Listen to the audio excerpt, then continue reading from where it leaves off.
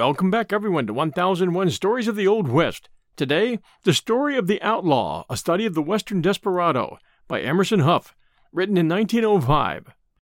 And now, Chapter 1 of the story of the Outlaw. Energy and action may be of two sorts, good or bad, this being as well as we can phrase it in human affairs. The live wires that net our streets are more dangerous than all the bad men the country ever knew, but we call electricity, on the whole, good in its action.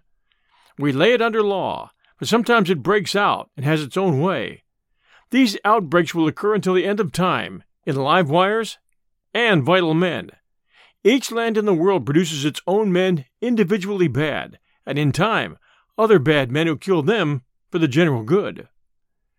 There are bad Chinamen, bad Filipinos, bad Mexicans and Indians, and Negroes, and bad white men. The white bad man is the worst bad man of the world, and the prize-taking bad man of the lot is the Western white bad man. Turn the white man loose in a land free of restraint, such as was always that golden fleece land, vague, shifting, and transitory, known as the American West, and he simply reverts to the ways of the Teutonic and Gothic forests. The civilized empire of the West has grown in spite of this, because of that other strange germ, the love of law, anciently implanted in the soul of the Anglo-Saxon. That there was little difference between the bad man and the good man who went out after him was frequently demonstrated in the early roaring days of the West.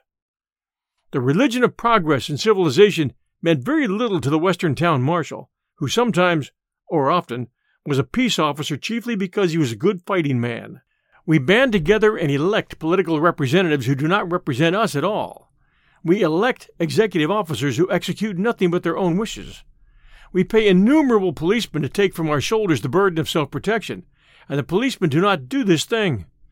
Back of all, the law is the undelegated personal right, that vague thing which, nonetheless, is recognized in all the laws and charters of the world, as England and France of old, and Russia today, may show. This undelegated personal right is in each of us, or ought to be.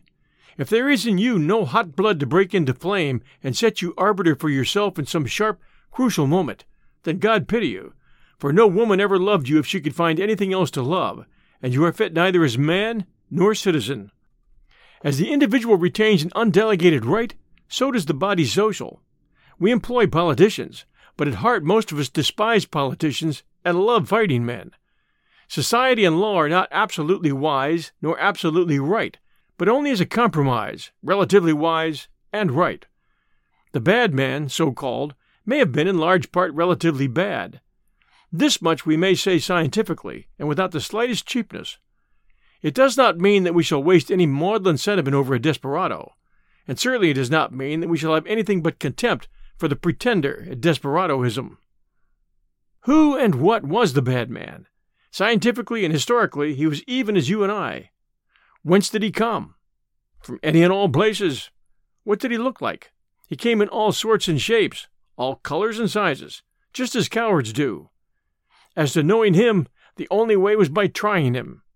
His reputation, true or false, just or unjust, became, of course, the herald of the bad man in due time. The killer of a Western town might be known throughout the state, or in several states.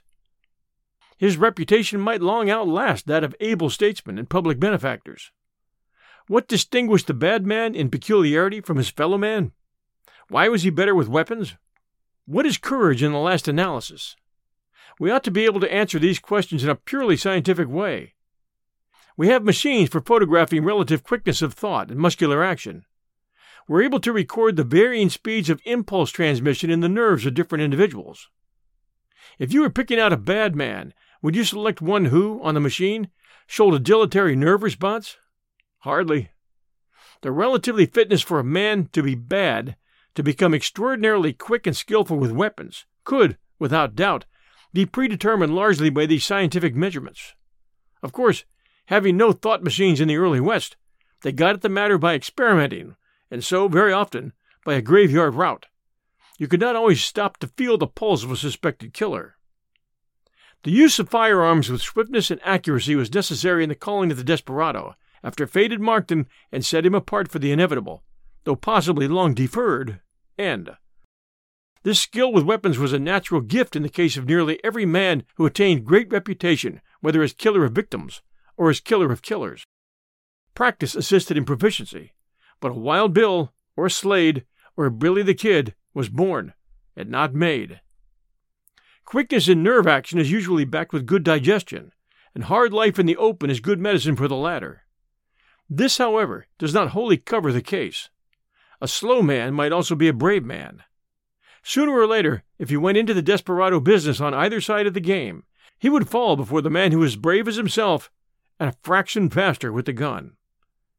There were unknown numbers of potential bad men who died mute and inglorious after a life spent at a desk or a plow. They might have been bad if matters had shaped right for that. Each war brings out its own heroes from unsuspected places. Each sudden emergency summons its own fit man. Say that a man took to the use of weapons and found himself arbiter of life and death with lesser animals, and able to grant them either at a distance. He went on, pleased with his growing skill with firearms. He discovered that as the sword had in one age of the world lengthened the human arm, so did the six-shooter, that epochal instrument, invented at precisely that time in the American life when the human arm needed lengthening, extend and strengthen his arm, and make him and all men equal. The user of weapons felt his powers increased. So now, in time, there came to him a moment of danger. There was his enemy. There was the affront, the challenge. Perhaps it was male against male, a matter of sex, prolific always in bloodshed.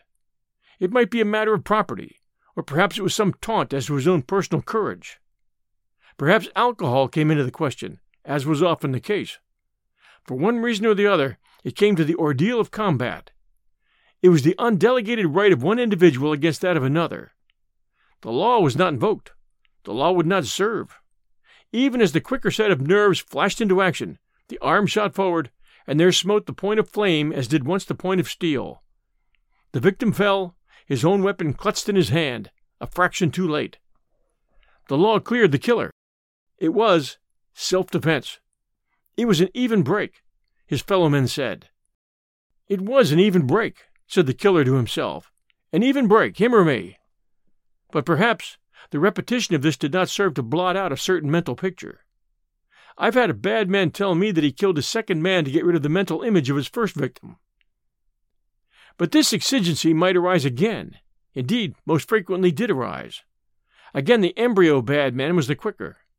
His self-approbation now, perhaps, began to grow. This was the crucial time of his life. He might go on now and become a bad man, or he might cheapen and become an imitation desperado. In either event, his third man left him still more confident. His courage and his skill in weapons gave him assuredness and ease at the time of an encounter. He was now becoming a specialist. Time did the rest, until at length they buried him. We'll return to our story right after these sponsor messages. And now back to the story of the Outlaw, Emerson Hough, 1905. The bad man of genuine sort rarely looked the part assigned to him in the popular imagination. The long-haired blusterer, adorned with a dialect that never was spoken, serves very well in fiction about the West. But that's not the real thing. The most dangerous man was apt to be quiet and smooth-spoken. When an antagonist blustered and threatened, the most dangerous man only felt rising in his own soul, keen and stern, that strange exultation which often comes with combat for the man naturally brave. A Western officer of established reputation once said to me, while speaking of a recent personal difficulty into which he'd been forced, I hadn't been in anything of that sort for years, and I wished I was out of it. Then I said to myself, is it true that you're getting old? Have you lost your nerve? Then all at once the old feeling came over me, and I was just like I used to be. I felt calm and happy, and I laughed after that. I jerked my gun and shoved it into his stomach. He put up his hands and apologized. I will give you $100 now, he said, if you will tell me where you got that gun. I suppose I was a trifle quick for him. The virtue of the drop was eminently respected among bad men. Sometimes, however, men were killed in the last desperate conviction that no man on earth was as quick as they. What came near being an incident of that kind was related by a noted Western sheriff. Down on the edge of the Pecos Valley, said he, a dozen miles below old Fort Sumner, there used to be a little saloon, and I once captured a man there. He came in from somewhere east of our territory and was wanted for murder. The reward offered for him was $1,200. Since he was a stranger, none of us knew him, but the sheriff's description sent in said he had a freckled face, small hands, and a red spot in one eye. I heard that there was a new saloon keeper in there, and I thought he might be the man, so I took a deputy and went down one day to see about it. I told my deputy not to shoot until he saw me go after my gun. I didn't want to hold the man up unless he was the right one, and I wanted to be sure about that identification mark in the eye. Now, when a bartender's waiting on you, he'll never look you in the face until just as you raise your glass to drink. I told my deputy that we would order a couple of drinks, and so get a chance to look this fellow in the eye. When he looked up, I did look him in the eye, and there was the red spot. I dropped my glass and jerked my gun and covered him, but he just wouldn't put up his hands for a while. I didn't want to kill him, but I thought I surely would have to. He kept both of his hands resting on the bar, and I knew he had a gun within 3 feet of him somewhere. At last, slowly, he gave in. I treated him well, as I always did a prisoner, told him we would square it if we had made any mistakes. We put irons on him and started for Las Vegas, New Mexico with him in a wagon. The next morning, out on the trail, he confessed everything to me. We turned him over, and later he was tried and hung. I always considered him to be a pretty bad man. So far as the result was concerned, he might about as well have gone after his gun. I certainly thought that was what he was going to do. He had sand. I could just see him standing there and balancing the chances in his mind. Another of the nerviest men I ever ran up against, the same officer went on, reflectively, I met when I was sheriff in Dona Ana County, New Mexico. I was in Las Cruces when there came in a sheriff from over in the Indian Nations looking for a fugitive who had broken out of a penitentiary after killing a guard and another man or so. This sheriff told me that the criminal in question was the most desperate man he'd ever known, and that no matter how we came on him, he would put up a fight and we would have to kill him before we could take him. We located our man, who was cooking on a ranch 6 or 8 miles out of town. I told the sheriff to stay in town because the man would know him and would not know us. I had a Mexican deputy along with me. I put out my deputy on one side of the house and went in. I found my man just wiping his hands on a towel after washing his dishes. I threw down on him, and he answered by smashing me in the face, and then jumping to the window like a squirrel. I caught at him and tore the shirt off his back, but I didn't stop him. Then I ran out of the door and caught him on the porch. I did not want to kill him, so I struck him over the head with the handcuffs I had ready for him. He dropped, but came up like a flash and struck me so hard with his fist that I was badly jarred. We fought hammer and tongs for a while, but at length he broke away, sprang to the door, and ran down the hall. He was going to his room after his gun. At that moment my Mexican deputy came in, and having no sentiment about it, just wailed away and shot him in the back, killing him on the spot. The doctor said when they examined this man's body that he was the most perfect physical specimen they'd ever seen. I can testify that he was a fighter. The sheriff offered me the reward, but I wouldn't take any of it. I told him that I would be over in his country sometime, and that I was sure he would do as much for me if I needed his help. I hope that if I do have to go after his particular sort of bad people, I'll be lucky in getting the first start on my man. That man was as desperate a fighter as I ever saw or expect to see. Give a man of that stripe any kind of a show, and he's going to kill you. That's all. He knows that he has no chance under the law. Sometimes they got away with desperate chances, too, as many a peace officer has learned to his cost. The only way to go after such a man is to go prepared, and then to give him no earthly show to get the best of you. I don't mean that an officer ought to shoot down a man if he has a show to take his prisoner alive, but I do mean that he ought to remember that he may be pitted against a man who is just as brave as he is, and just as good with a gun, and who is fighting for his life. Of course, such a man as this, whether confronted by an officer of the law or by another man against whom he has a personal grudge, or who has in any way challenged him to the ordeal of weapons, was steadfast in his own belief that he was as brave as any, and as quick with weapons. Thus, until at length he met his master in the law of human progress and civilization, he simply added to his own list of victims, or was added to the list of another of his own sort. For a very long time, moreover, there existed a great region on the frontier where the law could not protect. There was no good reason, therefore, for a man's learning to depend upon his own courage and strength and skill. He had nothing else to protect him, whether he was good or bad. In the typical days of the Western bad man, life was the property of the individual and not of society, and one man placed his life against another's as the only way of solving hard personal problems. Those days and those conditions brought out some of the boldest and most reckless men the earth has ever seen. Before we freely criticize them, we ought fully to understand them. We'll return with The Story of the Outlaw by Emerson Hough right after these sponsor messages.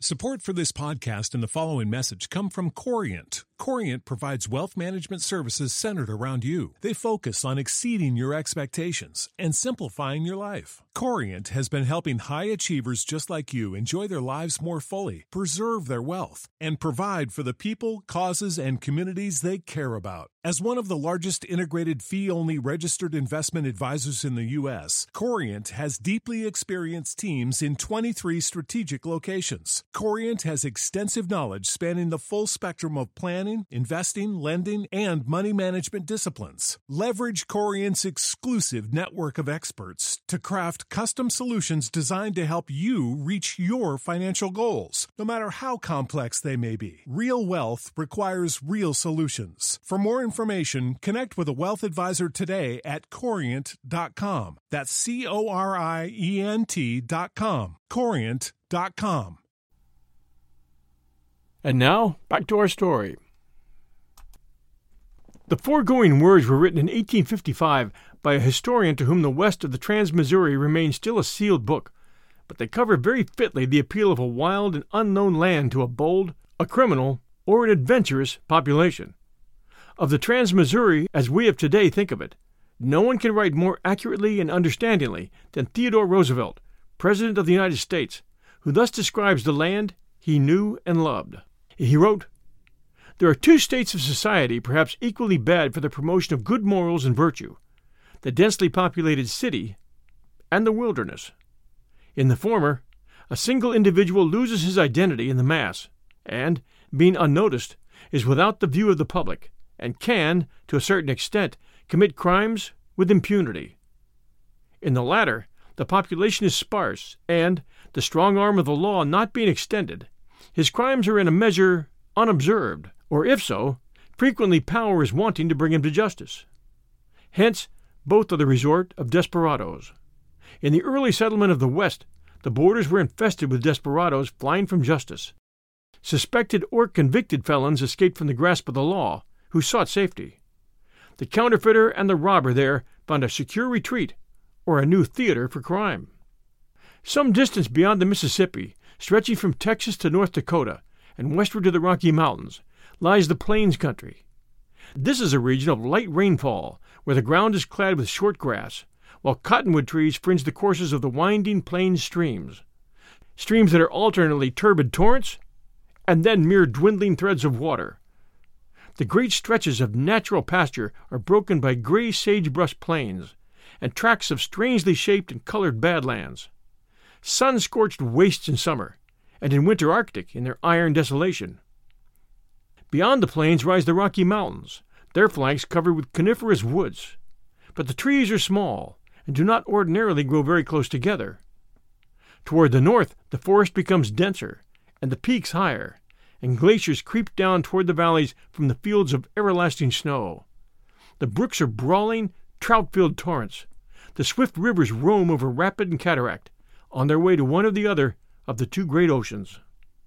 Southwest of the Rockies, evil and terrible deserts stretch for leagues and leagues, mere waterless wastes of sandy plain and barren mountain, broken here and there by narrow strips of fertile ground.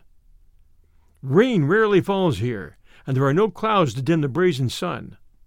The rivers run in deep canyons, or are swallowed by the burning sand. The smaller watercourses are dry throughout the greater part of the year. Beyond this desert region rise the sunny Sierras of California, with their flower-clad slopes and groves of giant trees, and north of them, along the coast, the rain-shrouded mountain chains of Oregon and Washington, matted with the towering growth of the mighty evergreen forest.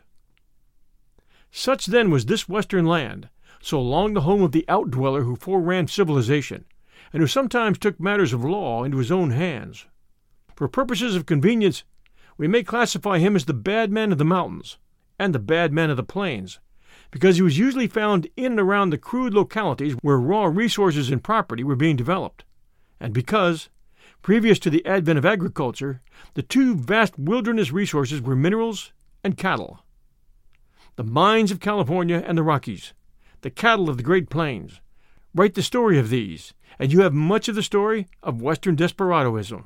For in spite of the fact that the ideal desperado was one who did not rob or kill for gain, the most usual form of early desperadoism had to do with attempts at unlawfully acquiring another man's property.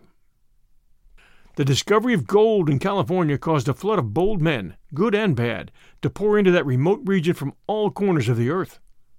Books could be written, and have been written, on the days of terror in California, when the vigilantes took the law into their own hands. There came the time later when the rich placers of Montana and other territories were pouring out a stream of gold rivaling that of the days of '49, and when a tide of restless and reckless characters, reigning, resigning, or escaping from both armies in the Civil War, mingled with many others who heard also the imperious call of a land of gold, and rolled westward across the plains by every means of conveyance or locomotion then possible to man. The last home of the bad man, the old cattle range, is covered by a passage from an earlier work. The braiding of 100 minor pathways, the long trail lay like a vast rope connecting the cattle country of the south with that of the north. Lying loose or coiling, it ran for more than 2,000 miles along the eastern ridge of the Rocky Mountains, sometimes close in at their feet, again hundreds of miles away across the hard tablelands or the well-flowered prairies. It traversed in a fair line the vast land of Texas, curled over the Indian nations, over Kansas, Colorado, Nebraska, Wyoming, and Montana, and bent in wide, overlapping circles as far west as Utah and Nevada, as far east as Missouri, Iowa, Illinois, and as far north as the British possessions. Even today you may trace plainly its former course, from its faint beginnings in the lazy land of Mexico, the Ararat of the cattle range. It is distinct across Texas, and multifold still in the Indian lands. Its many intermingling paths still scar the iron surface of the neutral strip, and the plows have not buried all the old furrows in the plains of Kansas. Parts of the path still remain visible in the mountain lands of the far north. You may see the ribbons banding the hillsides today along the valley of the Stillwater, and along the Yellowstone, and toward the source of the Missouri. The hoof marks are beyond the Musselshell, over the Badlands and the coulees and the flat prairies, and far up into the land of the long colds you may see, even today if you like, the shadow of that unparalleled pathway, the long trail of the cattle range. History has no other like it. In 1871, over 600,000 cattle crossed the Red River for the northern markets. Abilene, Newton, Wichita, Ellsworth, Great Bend, Dodge, flared out into a swift and sometimes evil blossoming. The long trail, which long ago had found the black corn lands of Illinois and Missouri, now crowded to the west, until it had reached Utah and Nevada, and penetrated every open park and mesa and valley of Colorado, and found all the high plains of Wyoming. Cheyenne and Laramie became common words now, and drovers spoke wisely of the dangers of the Platte, as a year before they had mentioned those of the Red River or the Arkansas. Nor did the trail pause in its irresistible push to the north until it had found the last of the 5 great transcontinental lines far in the British provinces. The long trail of the cattle range was done. By magic, the cattle industry had spread over the entire West. These were flourishing times for the Western desperado, and he became famous and, as it were, typical at about this era. Perhaps this was due in part to the fact that the railroads carried with them the telegraph and the newspaper, so that records and reports were made of what had for many years gone unreported. Now, too, began the influx of transients, who saw the Wild West hurriedly and wrote of it as a strange and dangerous country. The wild citizens of California and Montana in mining days passed almost unnoticed except in fiction. The wild men of the Middle Plains now began to have a record in facts, or partial facts, as brought to the notice of the reading public which was seeking news of the new lands. A strange and turbulent day now drew swiftly on. Thanks for joining us for 1001 Stories from the Old West. We bring a new story every other Sunday night, and there are many more scheduled to come. Hope you enjoyed it. This is your host and storyteller, John Hagedorn. We'll be back in 2 weeks, Sunday night, 6 p.m. Eastern Time. Until then, everyone, stay safe, and we'll be back soon.